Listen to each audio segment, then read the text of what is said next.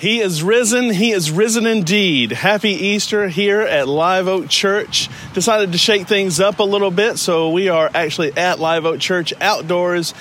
Wishing you could be with me right now. I am envisioning all of you out on the grass, and one of our hopes was to be able to have a tent revival this week, and of course that couldn't happen.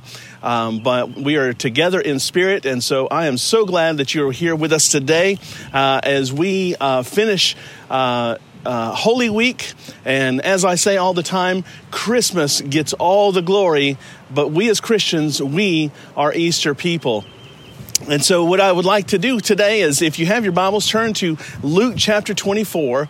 And the title of this Easter message is The Story and the Message. The Story and the Message. Because there is the story of Easter, of the resurrection, but then there is a broader message that we can take from the resurrection from ourselves. Let's pray and then dive into the scripture. Lord, thank you so much for this day. Thank you for this beautiful weather we have. Thank you, God, for the opportunity to come together and worship via technology, because the church will not be stopped. And the power we have because of the resurrection is the reason why this church cannot be stopped and will not be stopped. And so God, speak to us now in Jesus' name. Amen. In Luke chapter 24, it says, "But on the first day of the week, at early dawn, they went to the tomb, taking the spices they had prepared. And they found the stone rolled away from the tomb, but when they went in, they did not find the body of the Lord Jesus. While they were perplexed about this, behold, two men stood by them in dazzling apparel.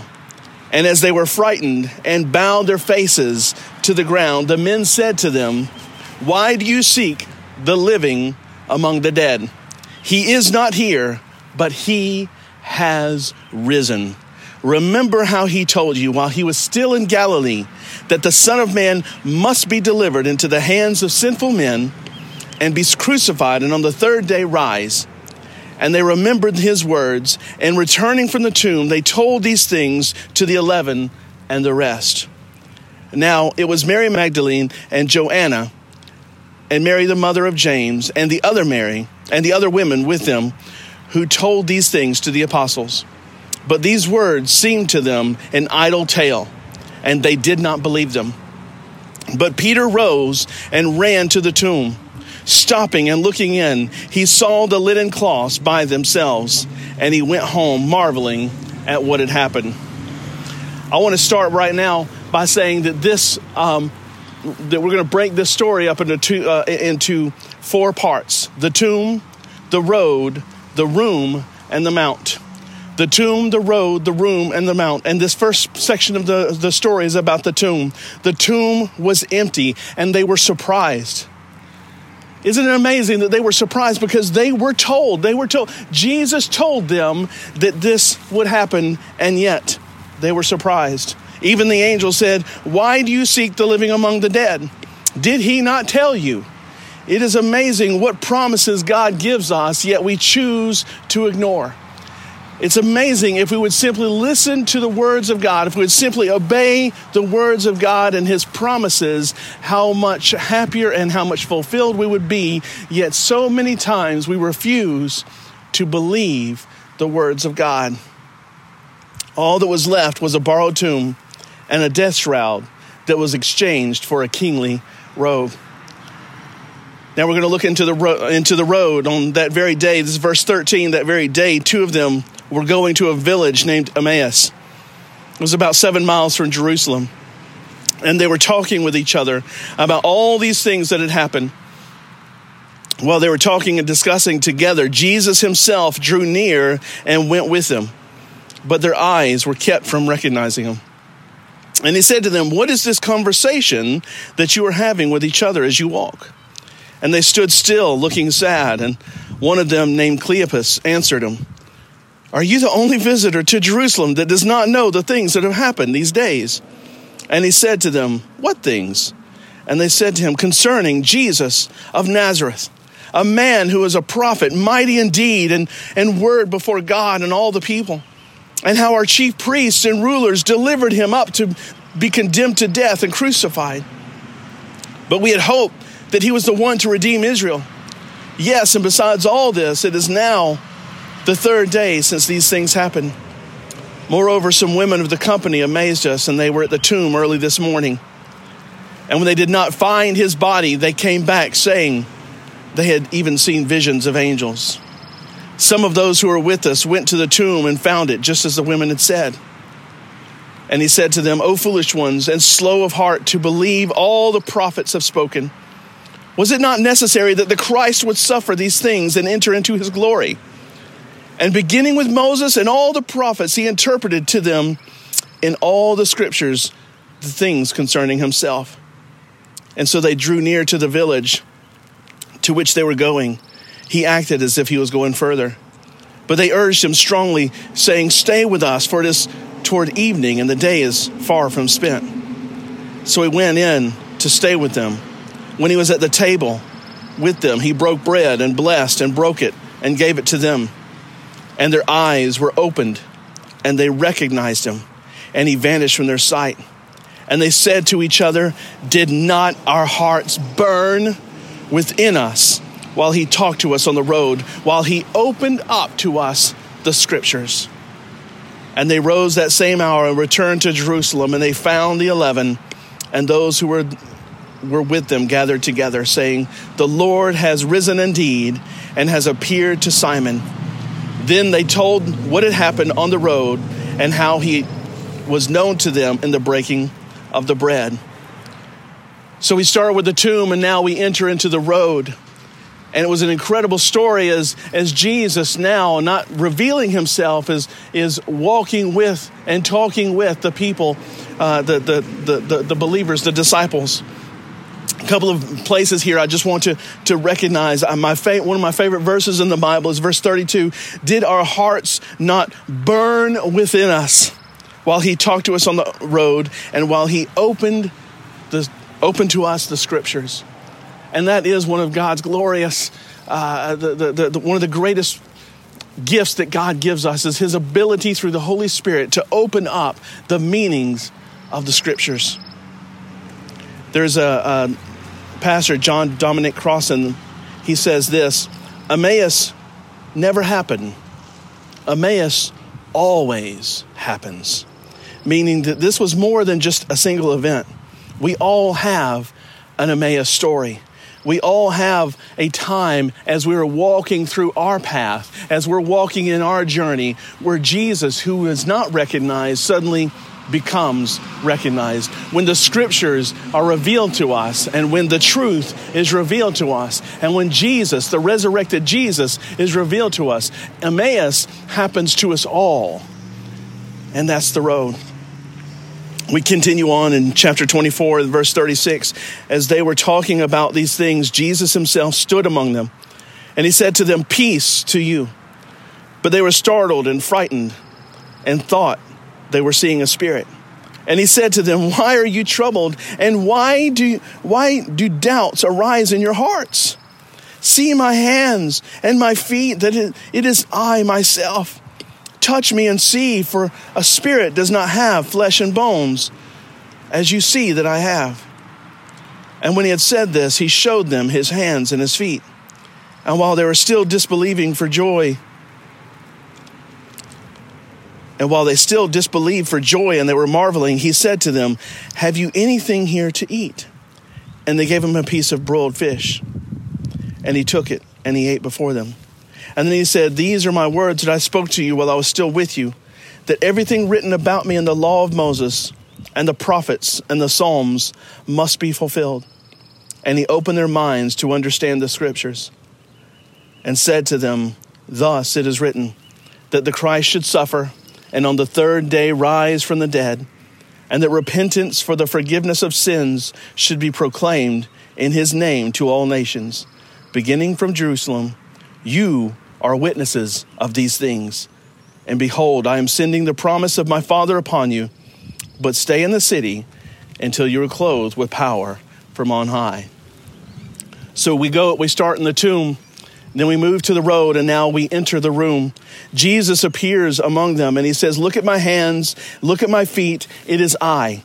Touch me and see. A ghost does not have flesh and bones. The message of this text is Jesus saying, I am not a symbol. I am really here. I am not just an impression in your mind. I am not some sort of spiritual presence. I am here. I am flesh. I am bones. I am real. I am truth. Now give me something to eat. It is an opportunity for him to declare that he is here. And what a wonderful story for us to hear and for us to know at this point that Jesus is real. That the resurrected Christ was not an idea. It was not a spiritual existence. It was a truth. It was flesh and bone resurrection of our Lord and Savior. And we then move from the room to the mount. And he led them as far as Bethany. And lifting up his hands, he blessed them. And while he blessed them, he parted from them and was carried up into heaven. And they worshiped him and returned to Jerusalem with great joy and were continually in the temple blessing God. When Jesus calls you, he blesses you. Many of us are waiting for a blessing that he has already given. You see, when Jesus calls you, he's already blessed you. Those of us who are Christians, those of us who have already surrendered our lives to Jesus, we are already blessed. So many of us are waiting for that next shoe to drop or waiting for that next thing to happen in life. Oh, can I tell you on this Easter Sunday, if you have surrendered your life to Jesus, if you are a baptized believer, you are already blessed. They worshiped and they returned. Use the presence of God and the joy that he gives you to influence others. They worshiped, they received from God, and they returned. When we come to church, when we come together as a body of believers, we receive from God, we receive the joy of being together, and then we return back into our world so that we may bring that joy and that message of Christ to others. This is the story of the resurrection. This is the entire story, laid out the story of the resurrection. But what is the message of the resurrection? Knowing about the resurrection gives you a message to take the world. The message is in three parts. It's personal, it's certain, and it's hopeful. The message is personal. In 1 Corinthians 1:17, it says, "For Christ did not send me to baptize," this is Paul speaking, "but to preach the gospel, and not with words of eloquent wisdom, lest the cross of Christ be emptied of its power. For the word of the cross is folly to those who are perishing, but to us who are being saved, it is the power of God." We preach the gospel not with eloquence. It is not our words. It is not our turn of phrase. It is able to save the world. It is able to make an impact on the world.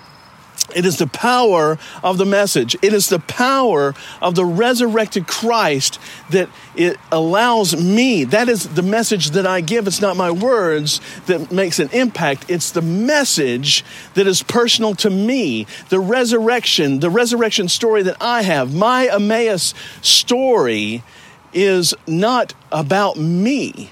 My salvation story is not about me. It's a personal story about the resurrected Christ. Many argue that though the saving power covers all humanity, it should do so without any response on my part. That if Jesus truly loves the world, that he should simply cover the world and all should be forgiven and be able to go to heaven. But that's not love. Christ died for me, and so I must live for him. That's love. That is the economy of Christianity, that Christ died for me, and so I must live for him. The message of the cross is one of love. And like all love stories, they are personal. My resurrection story started in a pickup truck as a teenager, weeping and needing meaning from my life. What is your resurrection story? This is a fabulous love story, one that Nicholas Sparks can't even touch. Share your resurrection story with whoever you can. The message of the resurrection is personal. The message of the resurrection is also certain. In a world of fake news, it is easy to become cynical of what is real and what is fabricated, what is true and what is hype. But as C.S. Lewis so eloquently put it, for Jesus to endure what he did for this Holy Week would mean that he would be only one of three options. He was either a liar. All of those teachings that he shared were lies made up for the self-aggrandizing purpose of a God complex of enormous proportions. However, I believe that if he was a liar and he made up all those things, I believe that when the cat of nine tails hit him that first time on that whip, he would have said, whoa, I'm done. No, I was just joking.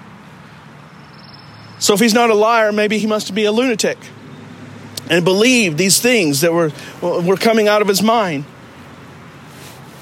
But if that were true, how do you explain the miracles? If that were true, how do you explain the changed lives? How do you explain the prophecies fulfilled? So if you can't bring yourself to surrender to the ideas that he was a liar or that he was a lunatic, then you must surrender to the idea that he was Lord, that he fulfilled every prophecy in the Old Testament leading up to his birth, life, and death.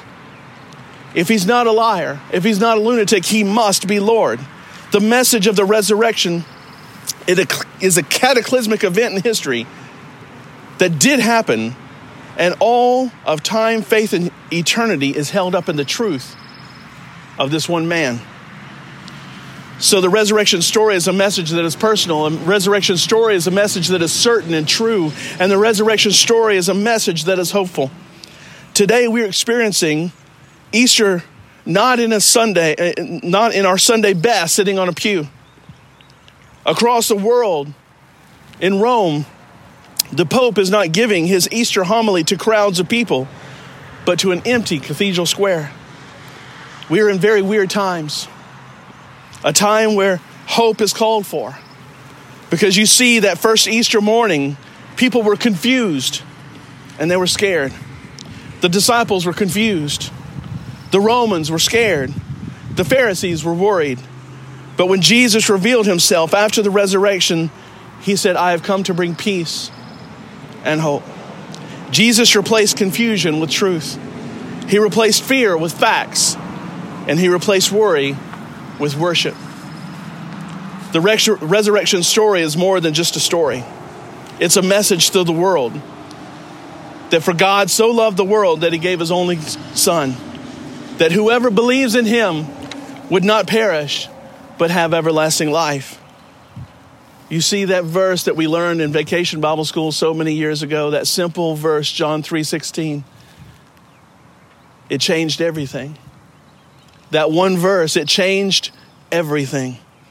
That God loved you so much that he gave his son. Jesus was born on that Christmas morning, and he lived a sinless life and taught us how to be more like him. And he died on that Good Friday, but on this day, on this beautiful day, he is risen indeed. That whoever would believe in Jesus would not perish, but have everlasting life. You see, that story, that message, it changed everything. Right now, wherever you are, as you're watching, if this has only been a story to you and not a message, if this has only been a historical event or a story that was in that you were taught in Sunday school, and it hasn't been the message that is personal, that is certain, that is hopeful, if it has not seeped into your life, can I just ask you to do that now? If the Holy Spirit is drawing you even to this moment to himself, that you would answer that call. That I don't have to be there with you right now, that you can surrender your life to Jesus right here, right in your living room. It's awkward. Your wife, your husband's right next to you. Your kids are getting on your nerves right now. But I'm telling you, the Lord, if he is calling you to himself, then you must answer. You must surrender. That is the story of the resurrection. The story of the resurrection is the price that was paid so that we have access to God the Father. For we have all sinned and fallen short of the glory of God. And so now it is time for us to surrender to that call on this beautiful Easter morning and to follow him. Would you pray with me? Dear Jesus, I know Apart from you, I am lost. I know that I am a habitual sinner. God, I know that I have no chance of being right with the Father, of being right with you, unless I surrender my life. And so right now, in my living room, on my front porch, wherever I am, right now, I surrender my life to you. I say, God, I give up. I'm tired of doing this life on my own, and I give it to you. On this Resurrection Sunday, may my life be renewed and resurrected with you. A new life full of hope, full of peace, full of purpose. In Jesus' name, amen. Guys, right now, I just want to encourage you, if you did pray that prayer, if you renewed your commitment to Jesus on the website liveoakji.org, where it says watch online, there is a virtual connection card. It would bless us so much if you would fill that out and let us know, I have given my life to Jesus. I want to be baptized. I want to join a life group. Let us know what God did in your life this morning. We love you. We thank you so much for joining us. Happy Easter. He is risen. He is risen indeed.